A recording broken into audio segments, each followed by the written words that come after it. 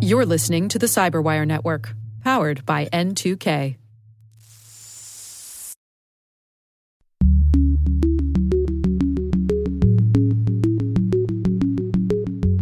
These data brokers have generally never gotten consent from any citizen. And by the way, they have information on all 300 million, adult Americans and children at this point. Hello, everyone, and welcome to Caveat, the CyberWire's privacy, surveillance, law, and policy podcast. I'm Dave Bittner, and joining me is my co-host Ben Yellen from the University of Maryland Center for Health and Homeland Security. Hello, Ben. Hello, Dave. Ben's got the latest in the FTC's antitrust case against Facebook. I've got the story of the Supreme Court considering disclosure of FISA court rulings. And later in the show, my conversation with Rob Chevelle from Delete Me. We're going to be discussing how to protect local officials from doxxing and other threats. While this show covers legal topics and Ben is a lawyer, the views expressed do not constitute legal advice. For official legal advice on any of the topics we cover, please contact your attorney.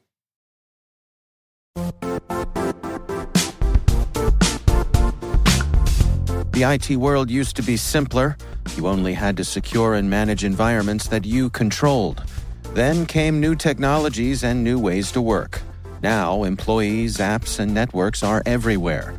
This means poor visibility, security gaps, and added risk. That's why Cloudflare created the first-ever connectivity cloud. Visit cloudflare.com to protect your business everywhere you do business. All right, Ben, why don't you start things off for us this week? So it's been a tough couple, maybe 3 or 4 days for Facebook. Yes, it has. Yes, it has. And, we don't want to rub salt in their wounds. Really? Or do we? I don't know. I use it. I admit to using it. I'm not going to, I don't know. How do you pronounce the word? Schadenfreude? Schadenfreude, yeah. Schadenfreude, yeah. Yeah, I my Facebook account has been inactive since just before COVID, so probably coming up on 2 years now. Yeah. So, I don't want to rag on them too hard, but they've had a tough few days. First on, as we're taping this, just a couple of days ago, there was a 60 Minutes expose on this sort of internal audit that revealed all of this dysfunction within the organization. Right. And, that goes along with some of the negative publicity they've been getting in front of Congress as it relates to Instagram and its exploitation of their youngest users. Mm-hmm. And then, as we're taping this, yesterday, there was a Facebook outage, which also caused the outage of some of its component parts like Instagram and WhatsApp. 6 hours they were down. It was a long time. There were rumors that there was a team of people going to reboot the server at a secret remote location in California. And they had to use angle grinders to get into the secure facilities. Yes, their badges wouldn't grant them entry into Facebook headquarters. So right, because it was relying on the network that was down. Yep. So we all had a really pleasant 6 hours without reading our aunt's political screeds on Facebook. Mm-hmm, mm-hmm. But certainly it didn't help the stocks of Mr. Zuckerberg. Yeah. We saw Facebook really go into the red there. So I don't want to rag on them too much, but it's too late. It is too late. They are also involved in ongoing litigation related to antitrust. So they were sued. We talked about this several months ago by the FTC alleging that they are a monopoly in their space. And the judge in that case threw out that lawsuit saying that the FTC didn't put together a valid claim under our antitrust statutes. Mm-hmm. Basically, the idea was that they didn't allege specific facts saying that Facebook had a particular market completely cornered to the extent required under our antitrust statutes. Mm-hmm. So the FTC has amended the complaint. They filed a new lawsuit. And they are arguing that Facebook shouldn't be compared to other popular public-facing social applications like TikTok, YouTube. They say its most relevant rival is Snapchat, which certainly performs some of the same functions as Facebook, but has, a factor in the factor of the millions, many fewer users than Facebook or its sister company Instagram. Facebook is challenging this argument, saying that they don't dominate a narrow market of social networks. They call it, quote, a litigation-driven fiction at odds with commercial reality of intense competition. Limiting their market competition to Snapchat, in the words of Facebook, ignores the competitive reality that there are a lot of services that help people share, connect, communicate, and be entertained. And they mention TikTok, iMessage, Twitter, Snapchat, LinkedIn, YouTube, and countless others. I don't think many people are going to LinkedIn to simply be entertained, but you'd be surprised. That's another story. Right. So, this is, I think Facebook is making a compelling point here. I don't think the FTC has dotted all of their I's and crossed all their T's to really describe the market that Facebook is in and why they have cornered that market. To compare Facebook to something like Snapchat, I think doesn't encapsulate everything that Facebook does because Facebook has the chat function. Facebook has a news feed. Facebook has pages where organizations can share information about their work. And that's something that's not perfectly captured in that limited competition. So I think they're right to say that they compete with a whole bunch of other companies more broadly and just happen to fulfill some of the multiple services that these companies offer. So this is just one of the regulatory challenges Facebook is facing right now. We talked about the whistleblower report. Right. And they got yelled at in front of Congress for some of their exploitative services as it relates to young people using Instagram. But I think this is probably the biggest threat to their bottom line, being challenged with this antitrust suit. And my read of it is that they're still relatively well situated to get this lawsuit dismissed. Really? And this is the one where initially the judge said to the FTC, hey, go back, do more homework, and come back with, try again. That's exactly what happened. Yeah. So I think the judge is amenable to saying if you can really dig into that antitrust statute, figure out exactly what you have to prove, which is that Facebook has cornered a very specific, discrete marketplace, then you can bring a valid claim. We can actually get to it on the merits. So the FTC did come back. They tried to argue that Facebook dominates the market, and they're using data about the amount of time people spend on Facebook. They got this from a commercial data company called ComScore. Facebook argues that, the time people, that's an inaccurate way to measure Facebook's market share as it relates to social media in particular, because people use Facebook for a whole bunch of different purposes besides social networking. So if you're going to compare Facebook to Snapchat, which is what the FTC is attempting to do here, it's an invalid comparison. It's apples to oranges because people could be spending the same amount of time on Snapchat and on Facebook as it relates only to social networking, not to everything else that Facebook does. So, we have a couple of attorneys saying there's this one they quote named Charlotte Slayman, who is works for a consumer advocacy group called Public Knowledge, saying that she thinks Facebook's out of line, that the FTC hasn't made its case strongly enough that Facebook hasn't violated antitrust laws, and she's arguing that Facebook is trying to hold the FTC to a standard that's higher than the actual legal standard at this stage, where you're just trying to get your foot in the door at court. I think that is certainly plausible. In order to, you have to have a well pleaded complaint that's grounded in the law in order to just get a case heard in court. Right. Your case does not have to be airtight. Otherwise, no cases would make it on the merits. So I think from that perspective, that might be the FTC's best shot, that they've come up with something that's at least plausible. They haven't proven market dominance. They haven't proven that Facebook is actually a monopoly, but they might have alleged just enough to get it into a legal proceeding where you can actually go into discovery. You can, do a more thorough investigation, perhaps get this in front of a sympathetic jury.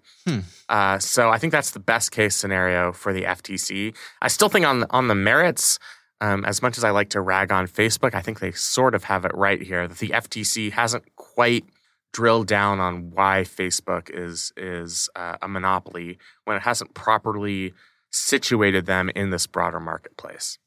What about some of the folks I see making the point, and I suppose it's after the horses left the barn, that there should have been more regulatory scrutiny on Facebook at the moment when they were on a buying spree, when they were purchasing Instagram? You know, that would have been a moment of thoughtfulness to say, perhaps you'll be too big if you do this. Yeah, I mean, hindsight is always 20/20. Mm-hmm. I think it probably would have been better just because, you know, that was a case where Instagram, at the time that Facebook purchased it, was starting to be more of a direct competitor. Mm-hmm. And Facebook was engaging in these monopolistic practices of buying off their competitors using their market power. That's something where if we had a strong, you know, early 20th century trust-busting regulatory regime, they might have actually done their jobs and ensured that Facebook couldn't have the type of market domination that they have today. But they didn't do that. So now, you know, we are where we are here. They have acquired Instagram. It is part of their network. It should be considered as part of any antitrust suit. You know, they are making money off of Instagram. So they do have a large market share in whatever it is that Instagram does. Right. But yeah, I mean, I think in the long term, the better solution is to have, you know, more active regulatory agencies who stop these anti-competitive practices before they are allowed to continue. We just haven't done that in any realm in this country in the past 40 years. I mean, look at the consolidation of the airline industry. Yeah, well, you look at anything. There's so much consolidation. All in so many different verticals. You look at things like cable companies, you know, internet providers, all that sort of stuff. My concern with all of that is that you reach the point where these companies are no longer running at a human scale. Right. And so, you know, let's just think about cable companies. In the early days of cable TV, you had community cable companies, regional cable companies. And so if you had an issue, chances are you knew somebody, or you knew somebody who knew somebody, and you could get some help with your problem. That ain't the way it works anymore. No, and now your estimated wait time is 5 hours. Right, it's like 6 that old minutes. Lily Tomlin bit. You know, we don't the care. phone We company. don't have to. We don't have to care. Yeah, I'm afraid that's where we're gonna get with Facebook, which is why, if you are very conspiracy-minded, which I am not, perhaps the outage,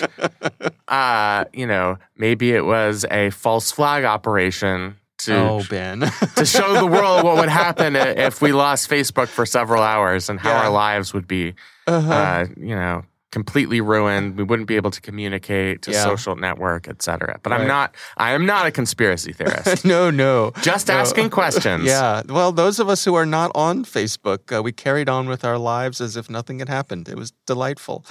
It was delightful, actually. It was, to be honest, a really good 6 hours. All right. Well, we will link to this story over on the Washington Post. It's written by Kat Zaksruski. So we'll have a link to that for you to check out.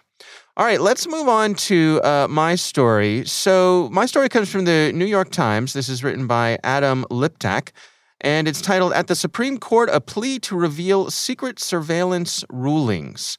The FISA court is something that you and I discuss here fairly regularly. Yep, our old friends at the FISA court. And we talked about, in fact, it was a couple weeks ago, I think. I was not aware that FISA went all the way back to 1978. Mm-hmm. This article points out that as a result of the Snowden leaks in 2013, Congress passed a new law called the USA Freedom Act. Gotta love that name. Yeah, it's also an acronym, by the way, just like the USA Patriot Act. Okay. Yep. What is it? Oh, so freedom stands for something? It stands for something. Yeah. Okay, Hold great. on, Elliot. I can say what it stands for.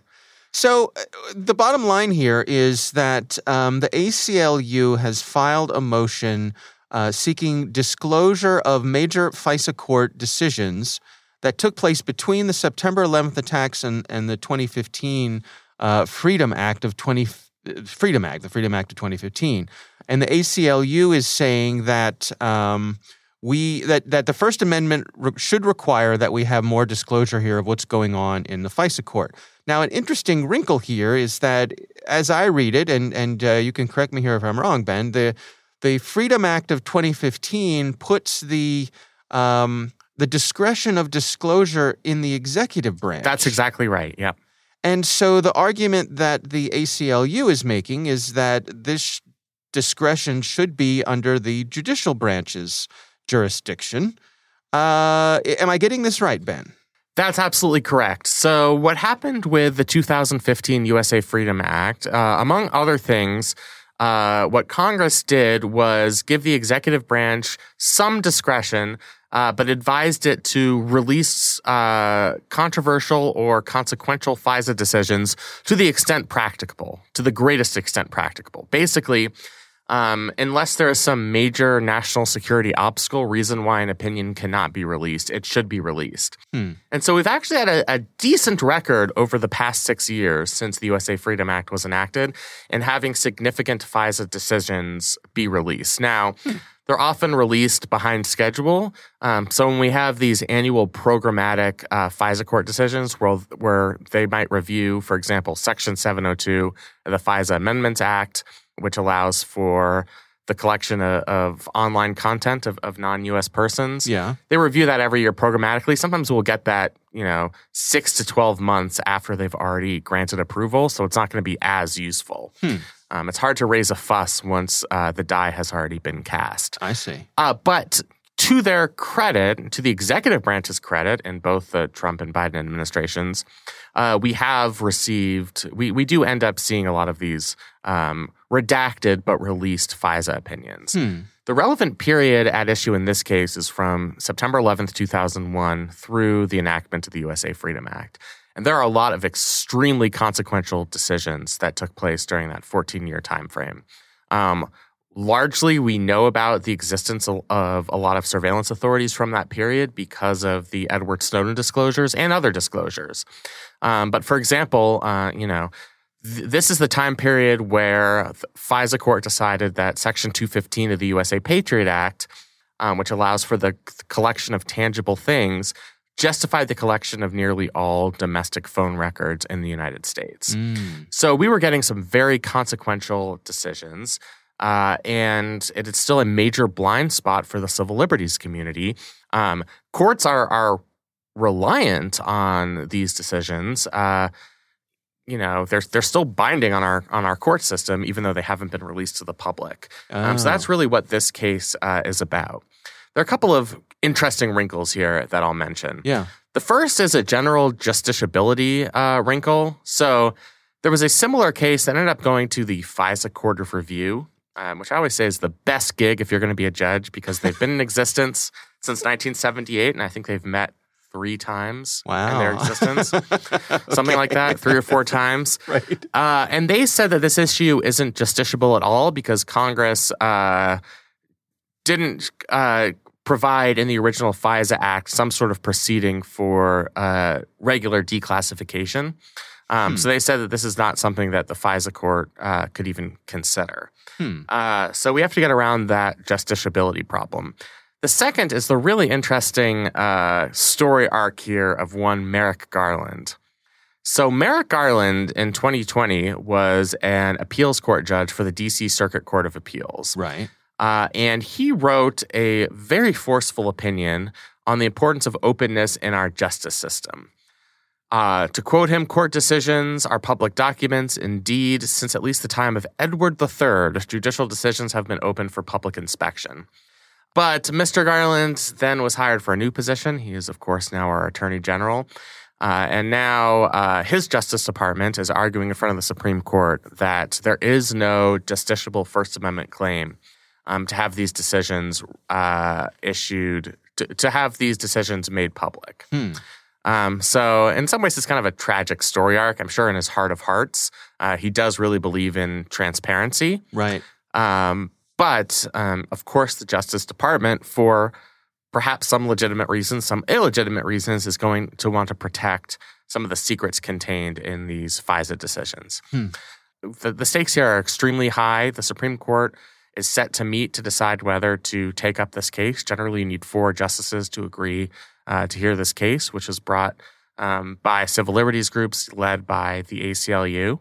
And if we do get to the point where this series of FISA decisions are released from 2001 to 2015, I think we'd have greater transparency in how courts arrived at these decisions, and whether the Justice Department, as they've done in several other cases, cut corners to get the result that they wanted from the FISA court. So I think that's something that's going to be really important to look at going forward. Based on the current makeup of the Supreme Court, any thoughts or predictions of where they might go? That's a good point. I don't think this really falls neatly on ideological lines necessarily. You have justices like Alito and Thomas, who on national security matters, and actually Chief Justice Roberts as well, are quite deferential to the executive branch, saying that they have prerogative under Article 2 to protect the national security of the United States. So this isn't just any other classified opinion. This has to do with national security, and there are limits to transparency in that context.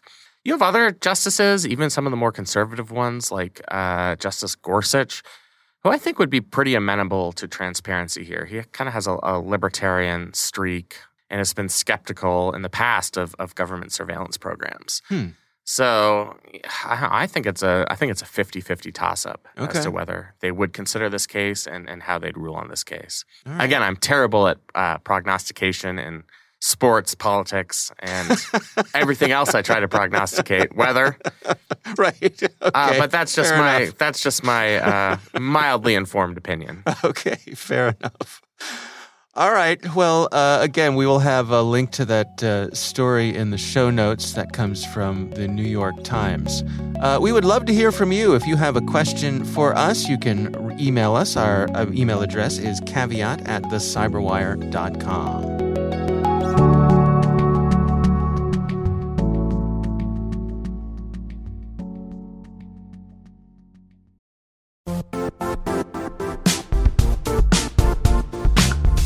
Don't struggle to align your organization's cybersecurity with business risk. Get the only solution that goes beyond reacting to threats with vulnerability and risk monitoring. You need the next evolution of MDR, and only Critical Start delivers it. Critical Start doesn't just monitor and respond to threats. They put you in control by detecting suspicious activities, quickly responding to contain threats, and identifying your most critical assets and protecting them against vulnerabilities and exposures. With continuous visibility, expert guidance, and measurable risk reduction, Critical Start has redefined what it means to manage cyber risk. Demonstrate provable security maturity to your leadership while positioning your program to achieve the greatest risk reduction per dollar spent. Stop fearing risk and start managing it with Critical Start. Visit criticalstart.com and request a demo today. That's criticalstart.com.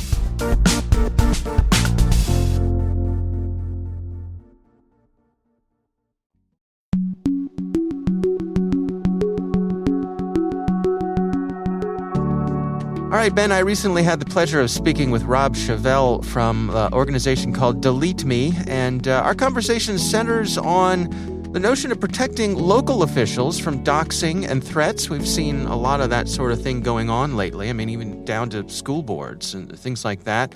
Here's my conversation with Rob Chevelle.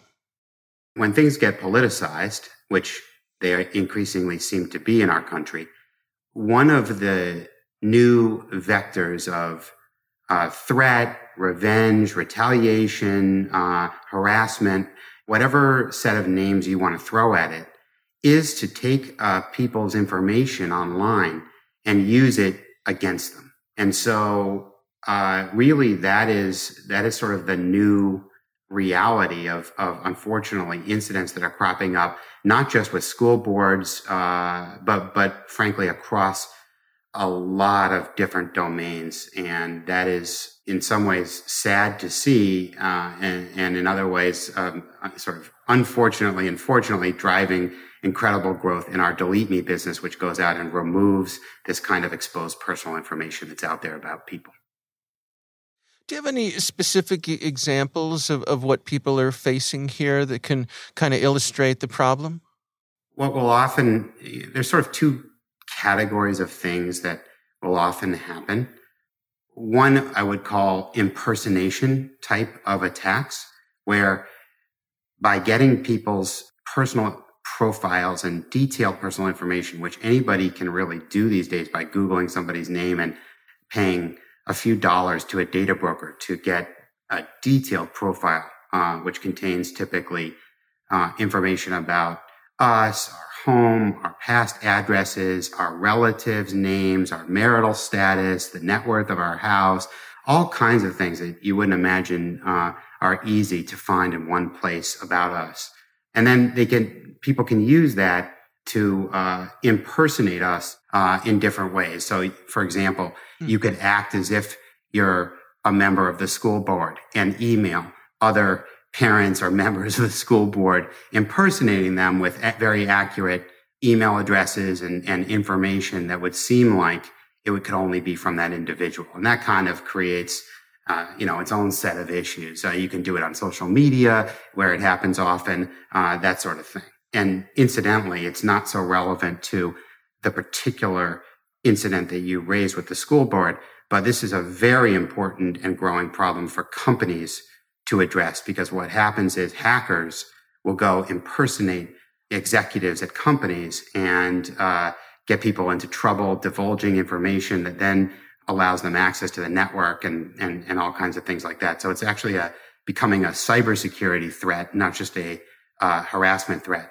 So that's sort of one area of specifics around how this information that's out there about all of us is getting used inappropriately and frankly abused. The other area is, we generally call doxxing, and it is much simpler, which is if there are particularly constituents in a situation like this that are angry with a particular person, say a school board member, they can just post on social media or a web page or a blog or whatever intimate details of that person's personal information, and then say to people, hey, this is where this person lives. This is what their house looks like. This is who their children are.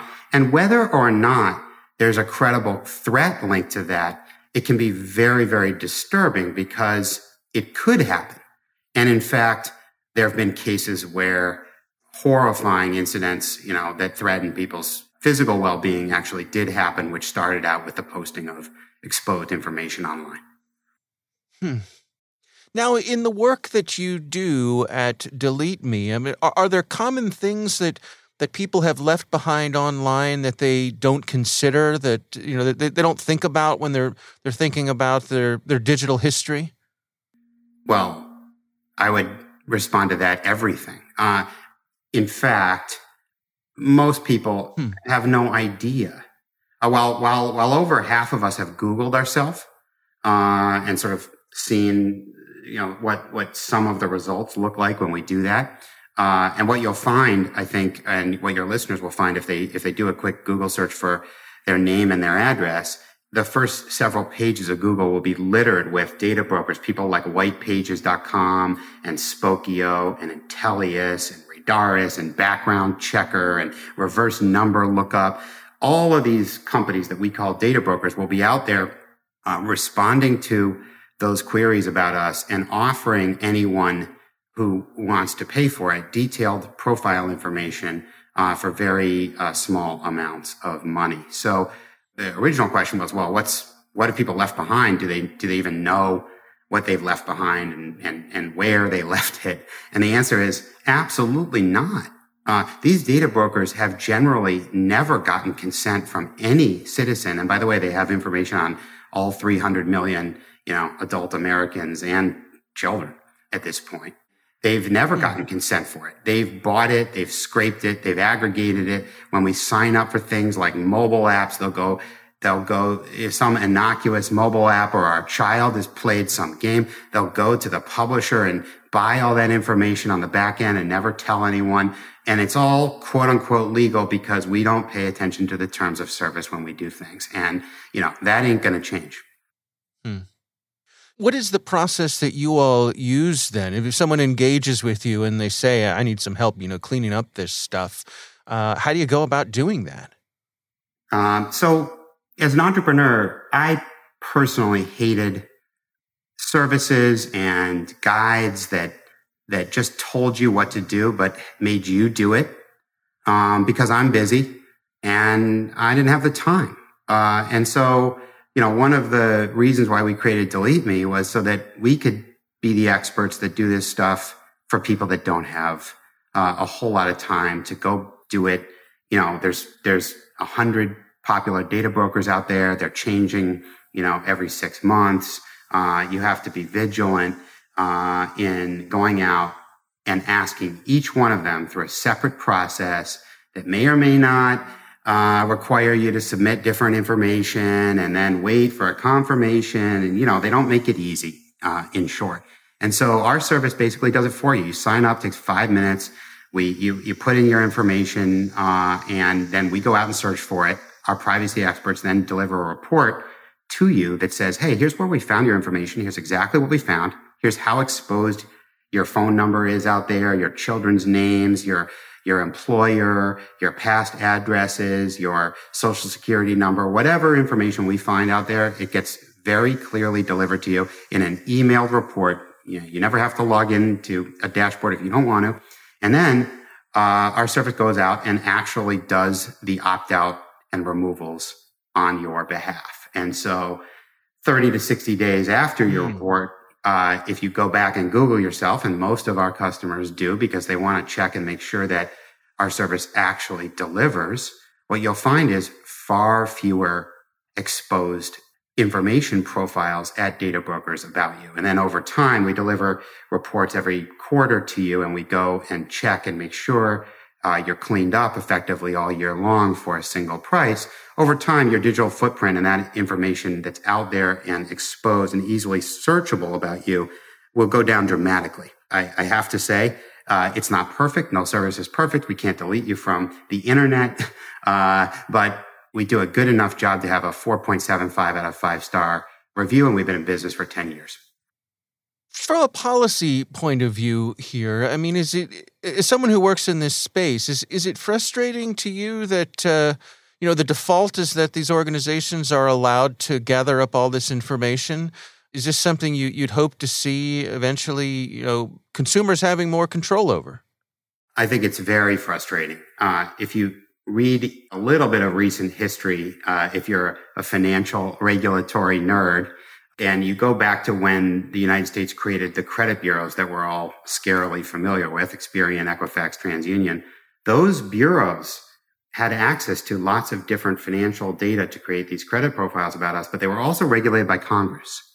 And I think it's very important to juxtapose the government and oversight that was created around those to today's data brokers who have basically for 20 years since the internet came about broadly, have been allowed to do whatever they want. So in effect, whether it's a Democratic administration or a Republican administration, they've just encouraged technical development and looked the other way. And now we have thousands of unregulated Experians and Equifax running around collecting our data with basically no rules and selling it to basically anybody, a hacker, a foreign government, a lawyer, an insurance company, people that we would not want to have easy access to all of this information about us, in one easy and inexpensive profile. So I think it is very frustrating that this has gone on for so long, and these data brokers have become so sophisticated and good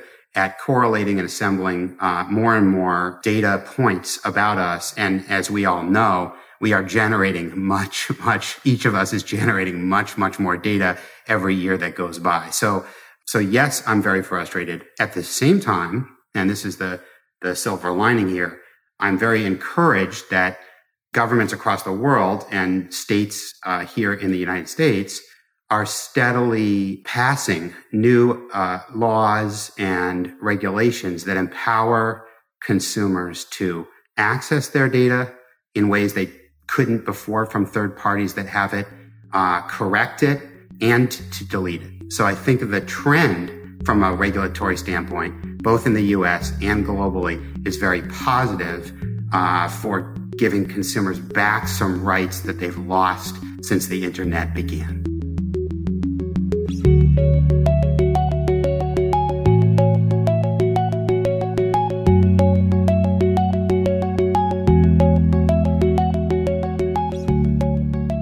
All right, Ben, what do you think? It's just a really dangerous time to be a local official because passions are extremely high. I mean, we've seen these raucous school board meetings where there are really intense discussions about, first it was school closures last year. Right. Now it's things like testing, masks, and in some cases, namely California, vaccine requirements. Right. So there is going to be a lot of public on local officials. Local officials have a job to do. They have some very difficult decisions to make. They certainly deserve to have their privacy protected. They have the right to be free from threats from the public. And so I think it's really important that they have all the tools at their disposal to protect their own interests as public servants. Yeah. I wonder to what degree does this have overall a chilling effect on, the people who would be willing to serve. Many of these positions are volunteer positions, or if they are paid, it's a stipend. It's not a career. It's not a full-time job. No, yeah. And so I would imagine a lot of people thinking to themselves, how is this possibly worth it? I don't need this headache. Yeah, I mean, that's what really concerns me is we want very committed parents, community leaders, members to be on these boards, to be on school boards. Right. To be part of these, local governing institutions. It isn't glamorous. You're not paid a lot of money, but these positions are extremely important. They make extremely consequential decisions. Yeah. And it takes a lot of time. It's a lot of time, and if you just add the pressure of people literally sending death threats to some of these public officials, and releasing their address, their physical address online, as we've seen in a number of circumstances, which leads to harassment. Yeah, you worry that nobody's going to volunteer for these positions, or the people that do volunteer might not be representative of the community at large. Right. So yeah, I mean, it's such an important issue. It's never been more important because we've never had such high stakes, passionate arguments in front of these local boards. Yeah. I mean, we have to some extent, but not the way it is now, where these are literal life and death issues. Right. So I'm glad that there is an effort to protect the privacy and the security of these public officials. Yeah, absolutely. All right. Well, our thanks to Rob Chevelle from Delete Me for joining us. We do appreciate him taking the time. And now a word from our sponsor, SpyCloud, the leader in operationalizing cybercrime analytics. Traditional threat intelligence is a thing of the past. Cyber criminals are stealing vast amounts of credentials, session cookies, and financial data every day, and it's hard to keep up. SpyCloud is the trusted partner businesses turn to fully understand their darknet exposure risk and neutralize threats before it's too late. SpyCloud alerts your organization as soon as an employee or customer's data appears on the darknet, so you can act faster than bad actors to prevent cyber attacks like ransomware, session hijacking, account takeover, and online fraud. With insights from the industry's largest repository of recaptured data, protect the digital identities and systems most important to your business. Get your free corporate darknet exposure report at spycloud.com/cyberwire and see what information criminals have in their hands today. That's spycloud.com/cyberwire.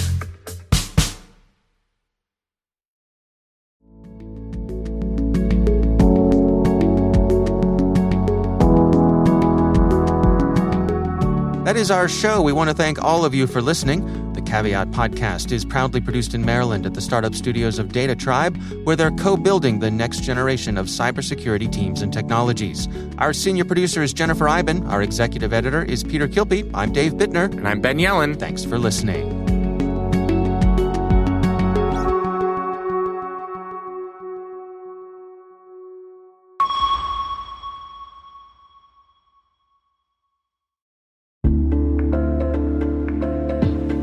Hey listeners, we're always looking for ways to improve the N2K Cyberwire network and maintain the intelligence-driven news experience that keeps you in the know on the latest developments in cybersecurity. We've launched our 2024 audience survey and would love for you to take a few minutes to share your feedback. And hey, there's even a chance to win a $100 Amazon gift card if you complete the survey.